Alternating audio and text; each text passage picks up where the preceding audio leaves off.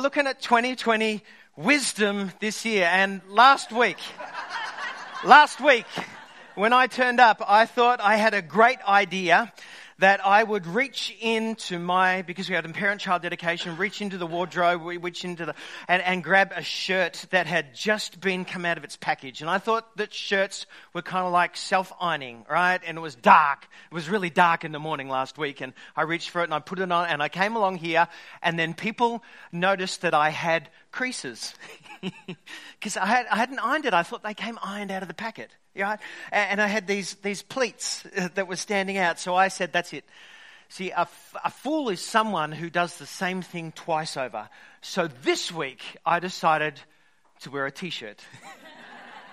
Good thing about t-shirts is you can keep wearing them and wearing them and wearing them until they smell, and then you wash them. And I'm wondering how many I can get wears out of this before I can wash it. But there was a guy this week. There's one of the mums here, one of the wives here, said, you know what?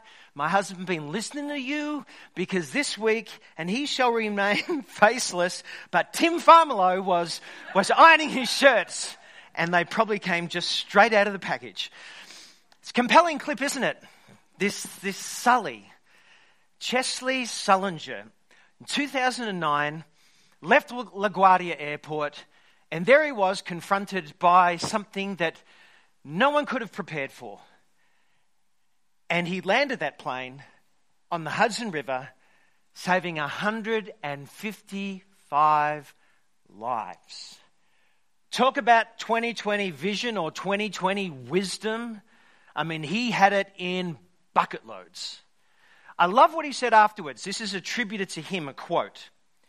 One way of looking at this might be that for 42 years I've been making small, regular deposits in this bank of experience, education, and training.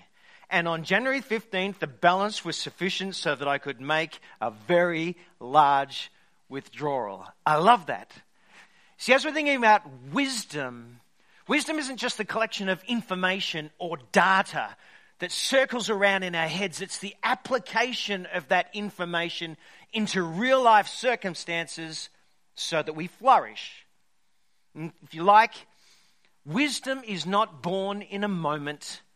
It's nourished over a lifetime. So let me ask you the question this morning. What are you nourishing in your life such that you might be able to reach into the bank and withdraw a big deposit this year? You see, the Bible has this wonderful kind of narrative, this understanding of what wisdom is. It's called Chokmah. Wisdom isn't just this floating information out in space and time, if you like. The Bible has this understanding of wisdom being something that's woven into the fabric of our universe. It's an attribute of God. In fact, when it's spoken of a female. This amazing female that's smart and intelligent, and she's got bucket loads. She's wisdom. She's Chokmah. And when human beings like you and I are making good decisions, applying life skillfully, we're actually tapping into the fabric that's been woven into this universe of the personal being, an attribute called Chokmah.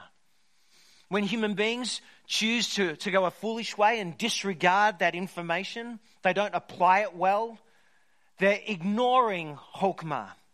And so the Bible personifies this wisdom as a woman, and she's skillful, and she's artistic, and she's good at commerce and family and relationships.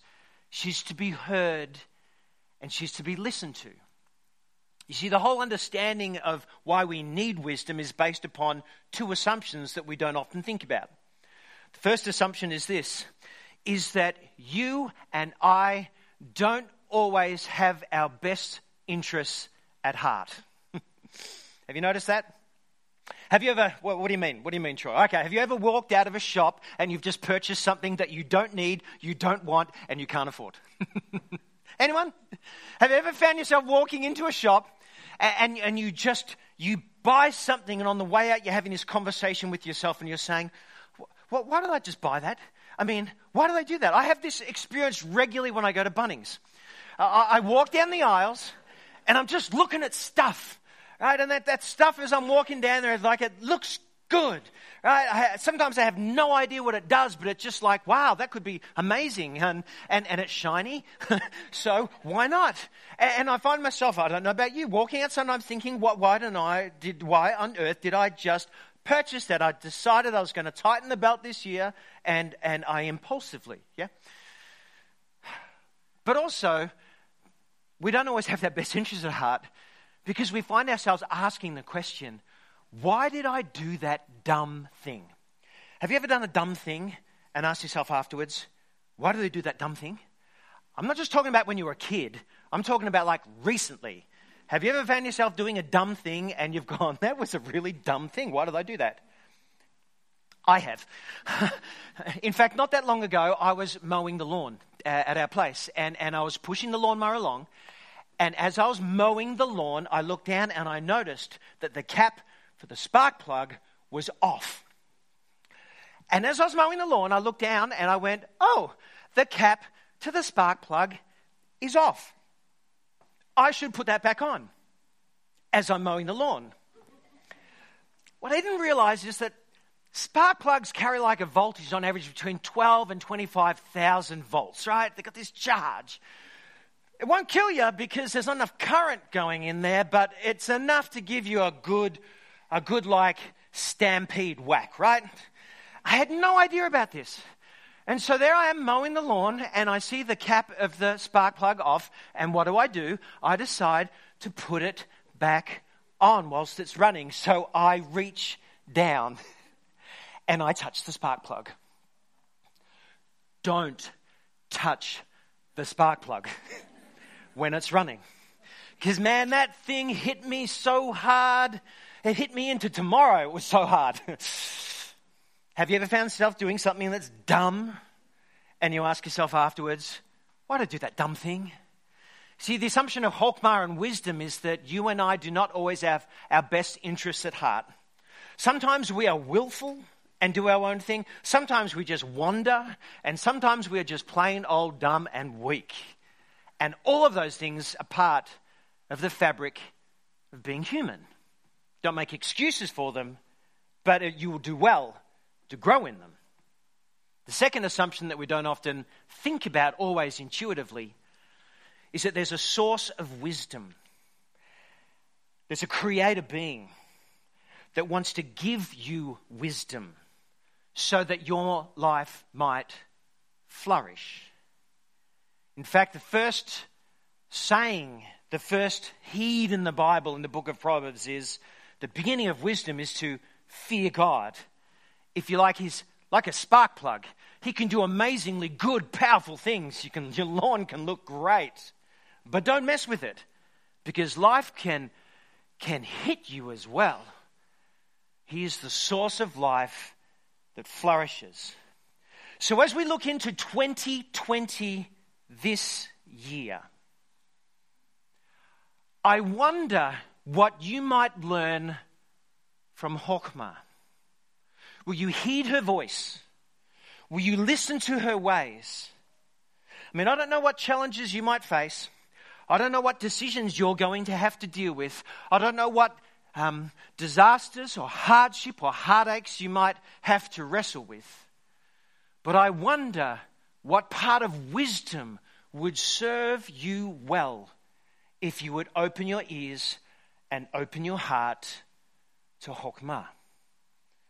If you have a Bible with you, or if you want to follow us on YouVersion Bible app, I'm going to turn right now. I'm going to look at 3 sections from the book of Proverbs, chapter 4, in 3 little chunks.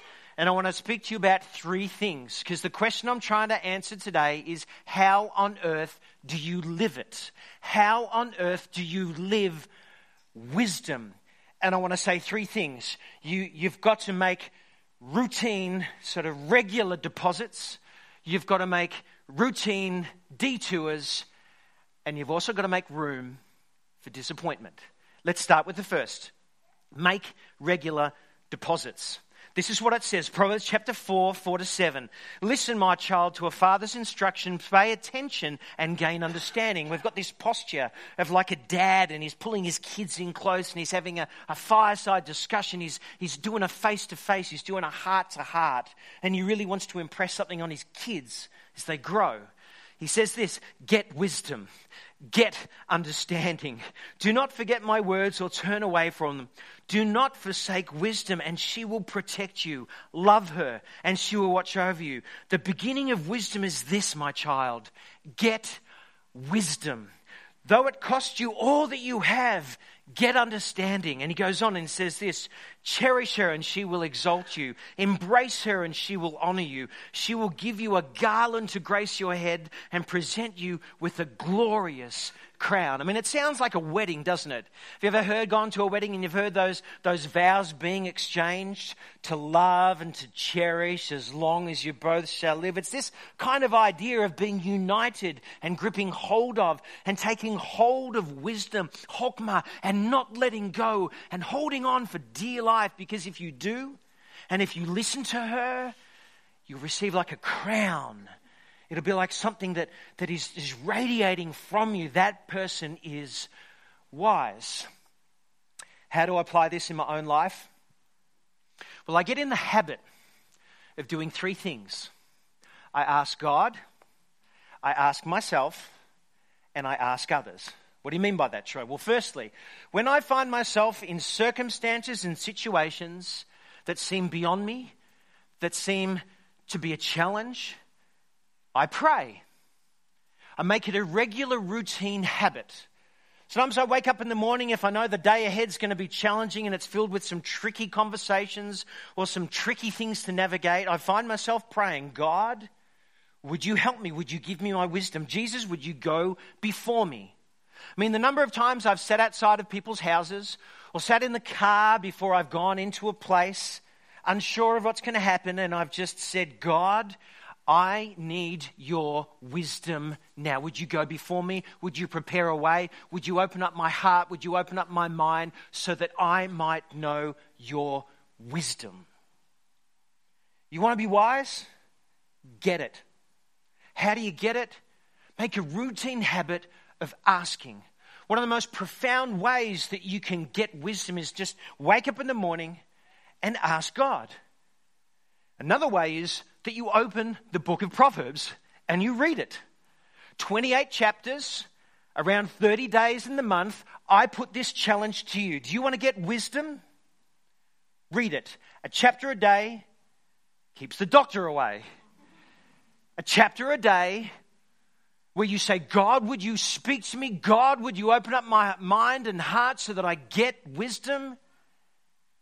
And then you get a passage and you chew on it and you chew on it and you chew on it all through the day, and you will grow in wisdom. I ask God. Second thing that I do is that I ask myself. Why? Why would you ask yourself, Troy, if you know that you don't always have your best interests at heart? Is because I am responsible for my life. No one else. Let me say it again. You are responsible for your life. I mean, I can sit up here on Sundays and I can spoon feed you. I can put a little bib around you. I can draw you close and I can give you stuff and I can put it in your mouth and you can eat it, and that is good. But there's nothing like you learning to feed yourself. Why? Because you and I are responsible for our lives, are we not? You see, so when I actually find myself in situations or circumstances, I roll through my mind when I'm thinking about other people, when I'm thinking about, I go, actually, Troy, I've got to ask myself some critical questions. Is this good for me? Is this good for others? And is this pleasing to God? Is this good for me? Is this good for others? Or is this pleasing to God? I flip that down in the next section as well, but it rolls through my mind. I have to ask myself, is this a wise thing to do? Many years ago, I was working, when I was training to be a physical education teacher, I was working in a gymnasium, local gymnasium in Eltham. Had a young lady, she came into the gym, she said, I want to get fit. I want to get fit. I said, great. I wrote her a program, great program, awesome program. I watched her for the next month do that program. She would walk around the gym. She would come in wearing her good clothes. She would come in all maked up, and then she would go to the exercise machine. She would exercise, and then she'd stop, pause, and have a conversation with a guy that went on for a little bit longer and longer and longer. Then she'd go back to the next thing. And she comes to me this day after a month, and she says, I don't like your program. Your program doesn't work. And I had a decision, I had a question that was rolling around my head that I wish in hindsight I had learnt some wisdom and I had have asked myself, is this good? So I said, do you want to know the truth, honey? She said, I want to know the truth. I said, you can't handle the truth. She said, try me. I said, okay, all right. It's not working for this reason. The program's not the problem, you're the problem. I said, number one, you want to actually make this thing work, the first thing you've got to do is come and you're going to wear old clothes. You see, because if you wear good clothes, you don't want to get them sweaty. I said, number two, when you're doing the exercises, I don't want you to talk to men, eradicate them from your life. You do not come to the gym to pick up, you come to work out. And lastly, and this was the clincher. I don't know what I was thinking. It was stupid. I didn't have wisdom at that time. I said, don't wear makeup. I said, when you wear makeup, you don't want to sweat because it runs, right? He said, you come to the gym to work out, to work hard, to sweat so you get the benefits of the program. We learned two things that day about each other. She will never ask that question again. And I will never say what I'm thinking truly ever again. Because she never spoke to me and never saw her again. Ask yourself. Third thing, ask others. Some of those powerful insight you can have in your life is when you ask others because they've got a skill, they've got some knowledge, they've got some insight that they have that you can get. I mean, I posture myself like this. If someone's doing something like pouring concrete, I want to know how they do it. If they're skillful at it, you'll catch me standing beside them saying, wow, that's amazing. Can you tell me, how do you do that? And they tell me all about it. There's intricacies. And I say, could you tell me more? Could you tell me more? Could you tell me more? You need to be like absorbing it. Why? Because if you make regular routine deposits, it stores a bank of skills for life. You see, as soon as you say, I've reached it, I know it all, you've stopped learning. What's God going to be teaching you this year? What do you need to learn this year that you're not listening to that you could if you just get into the habit of posturing yourself to ask others? If you think you know it all, you've stopped growing. There you're dangerous. If you want to keep going, you want to keep growing, you adopt a learning, listening posture. You make regular deposits. Second thing I want to say is this. You need to make routine detours. Make routine detours in your life. What do I mean by this? Well, this is what goes on in Proverbs 14, chapter 4, 14 onwards. It says this, do not set your foot on the path of the wicked or walk in the ways of the evildoers. You see, out there in the world, it is not neutral. Our world is not neutral. No one else is looking out for your best interests, and there are forces out there and people out there who want to get you sidetracked. They want to use you. They want to get you. They want you to do stuff they want you to do because they get pleased when you stumble and fall and trip. There are forces out there that are bent on that for you. The world is not neutral. So the writer says, avoid it. When you hear the voices, when you hear those whispers, those tempers, avoid it, do not travel on it, turn from it, and go on your way. In other words, make regular detours, routine detours. I will go around that. I won't stay there. I won't listen to it. In fact, he presses on and says, for they cannot rest until they do evil. They are robbed of sleep till they make someone stumble. They eat the bread of wickedness and drink the wine of violence. And you've got to be smart, and you've got to have smarts because life is not just neutral. And you don't always have your best interests at heart. So how do I live this? How do I apply this? Well, the first thing is I've got to understand that my wanter is sometimes wonky. And I have a healthy disrespect for my desires. You see, last week we had a parent-child dedication. And we met Micah and Jude. And here they are as two little toddlers. You see, one of the greatest things that a parent can do for a child is pour wisdom into them. Because it's about training your wanter to want what's good. Because not all desires are equal. Not all desires are good for you, believe it or not. And this is a picture of them eating chocolate cake for the first time. Do you see their eyes? Do you see how wide they are? Do you see how alive they are? Now imagine as a parent you walked into the breakfast room each morning and you said to Micah and Jude, What would you like for breakfast this morning, kids? You can have pureed banana and broccoli, or you can have chocolate cake. What do you think they would choose every time? Why? Because their wanters right now don't know the difference between what's good for them and what's not. That's what life is about. Learning to discern between what's good for you and what's not under God.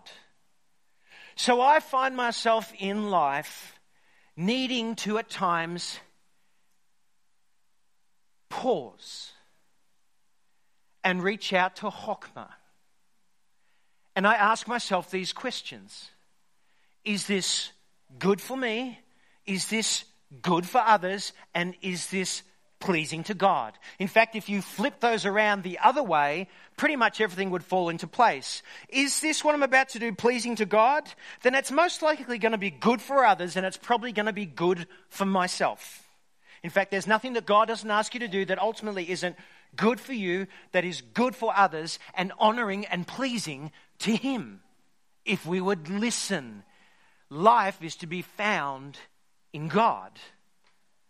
So I wonder if you're one of those impulsive people today. Are you impulsive? And 2020, the best thing that you can do is learn to say no or learn to pause. You're about to do something, you're about to buy something, you're about to say something, and what you need to do is get into the habit of hitting the pause button. Why? Because it gives you time to think and ask yourself the 3 questions. Or maybe you're in the room here this morning and you're someone who often has your head focused down. Yeah?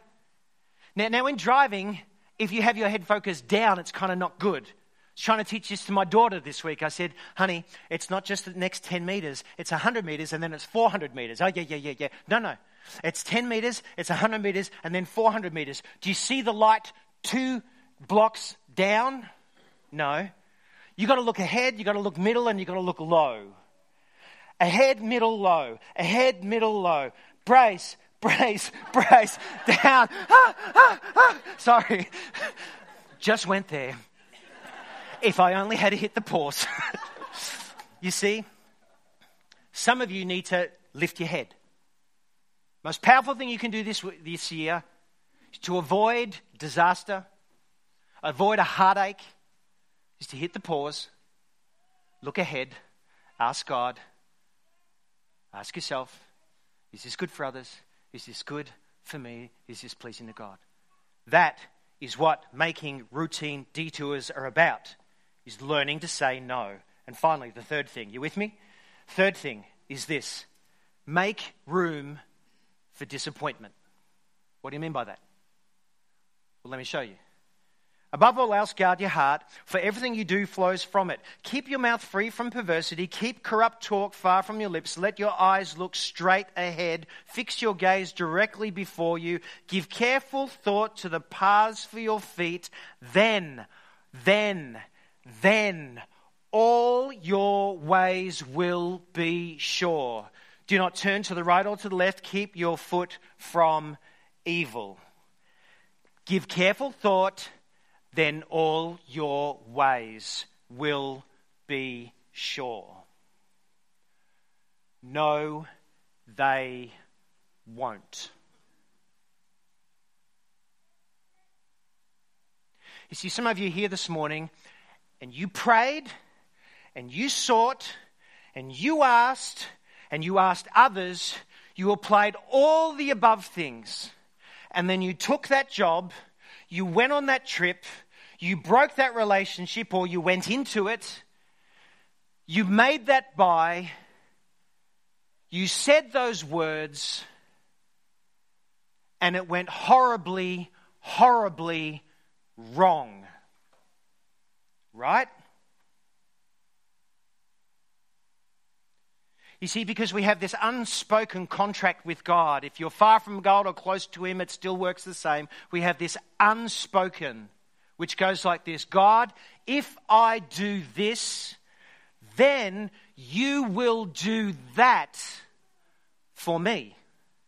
That's what the Bible says. Look, give careful thought, then all your ways. No, it won't. Why? Because there are evils in this world. Because there is heartache in this world. That's not the way God works. He's not a genie. He doesn't work on contractual basis. He has a hesed love for you. And when Jesus walked this earth, he said, in this world you will have trouble, but take courage because I have overcome it.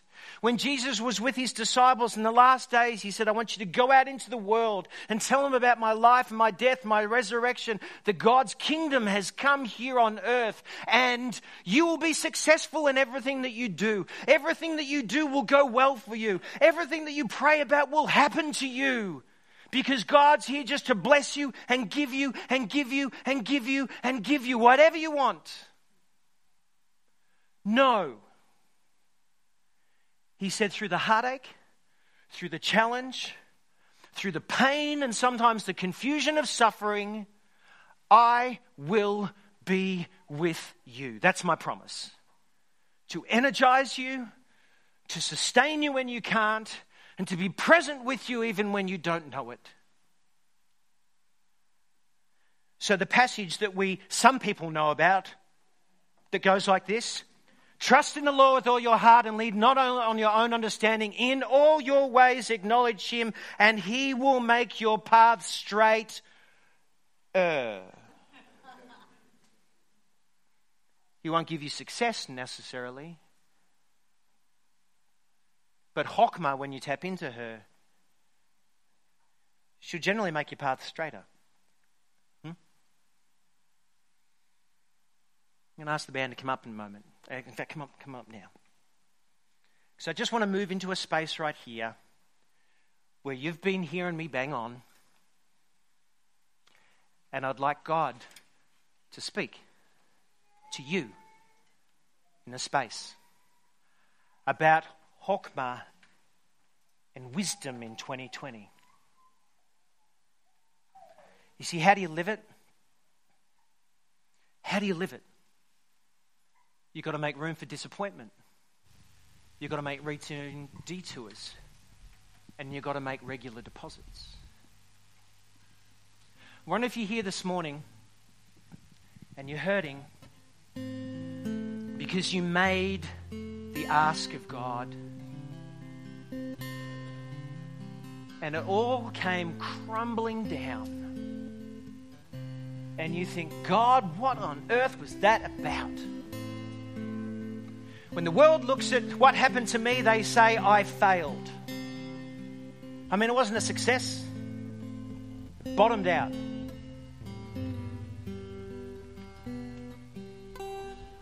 And he might whisper back to you, well, when everything was falling apart and the people were backstabbing one another, did you join in? No, I didn't. When everyone else was going crazy, gossiping about everyone else around about them, sinking with the ship, did you gossip and wish the ship would go down even faster just because you wanted to pay back evil with evil? No, I didn't. Well, what did you do? I prayed for your help. I prayed that you'd give me wisdom in situations. I prayed that you would give me grace when everyone else is not being gracious. I prayed you give me patience when no one else was patient, and that I would resist from stabbing someone in the back because someone else had just done it to me. And he might say back to you, well done. Well done, good and faithful servant. Because you didn't enter into the ways of the world. You wanted to please your Heavenly Father. And to be honest, whilst the world might say you're a failure, I tell you, you are an outstanding success in my economy. Get what I'm saying? So, just as we pause, What's Hokmah speaking to you about that's going to save you, rescue you, help you if you would just love her, cherish her, embrace her? Because she stands in the public square out in the open and she calls aloud and she raises her voice. Does anyone want to listen to me? Because I'm here to be found.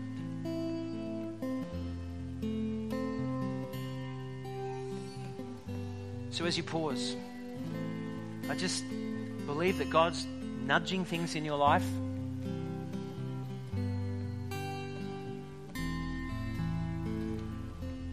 Okay, so seal it. Seal it. Promise him as best you can. God, line in the sand, I'm going to do it. That's my goal. That's my 2020 vision. No, I want 2020 wisdom. Okay. Before you and him. There's some tables around the room. People who are Jesus followers, we practice this ancient rite, this custom called communion. It's a sacred space. It's a space in which Jesus followers remember his ultimate sacrifice, that he gave of himself, that he bled and died so that you might be forgiven, that you might be washed clean. You might be here this morning and you say, I didn't listen to Hokmah in 2019 and I feel guilty, I feel ashamed, I just feel like a failure, I want to chuck the whole thing in. And Jesus would whisper to you, no. That's why I died for you. That's why I rose to new life for you, to defeat the powers and to wash you clean. And if you confess your sin, I am faithful and just and I will forgive you and I will wash you clean. Start again right now in 2020. So if you want to participate with us, I'm going to invite you in a few moments to come to the table, take some bread. Jesus said on the night he was betrayed, this is my body which is given for you. He took the cup afterwards. Take the cup. He said, this is the cup of the new covenant sealed in my blood. I'm making a new people with a new way. They're going to shine my light in this world. And why don't you go back to your seat? Why don't you pause and thank him and worship him and seal what he's speaking to you about today? If you're not a regular and you'd like to join with us, my one criteria is this, that if you participate, that it's about Jesus and what he's done for you, and you thank him for it. Might be the first time, but you open up your heart to him and say, come on in. There's a little card you can pick up that will help you explain what to do. Oh, it's been good to talk. Have you heard woman, wisdom? She's amazing.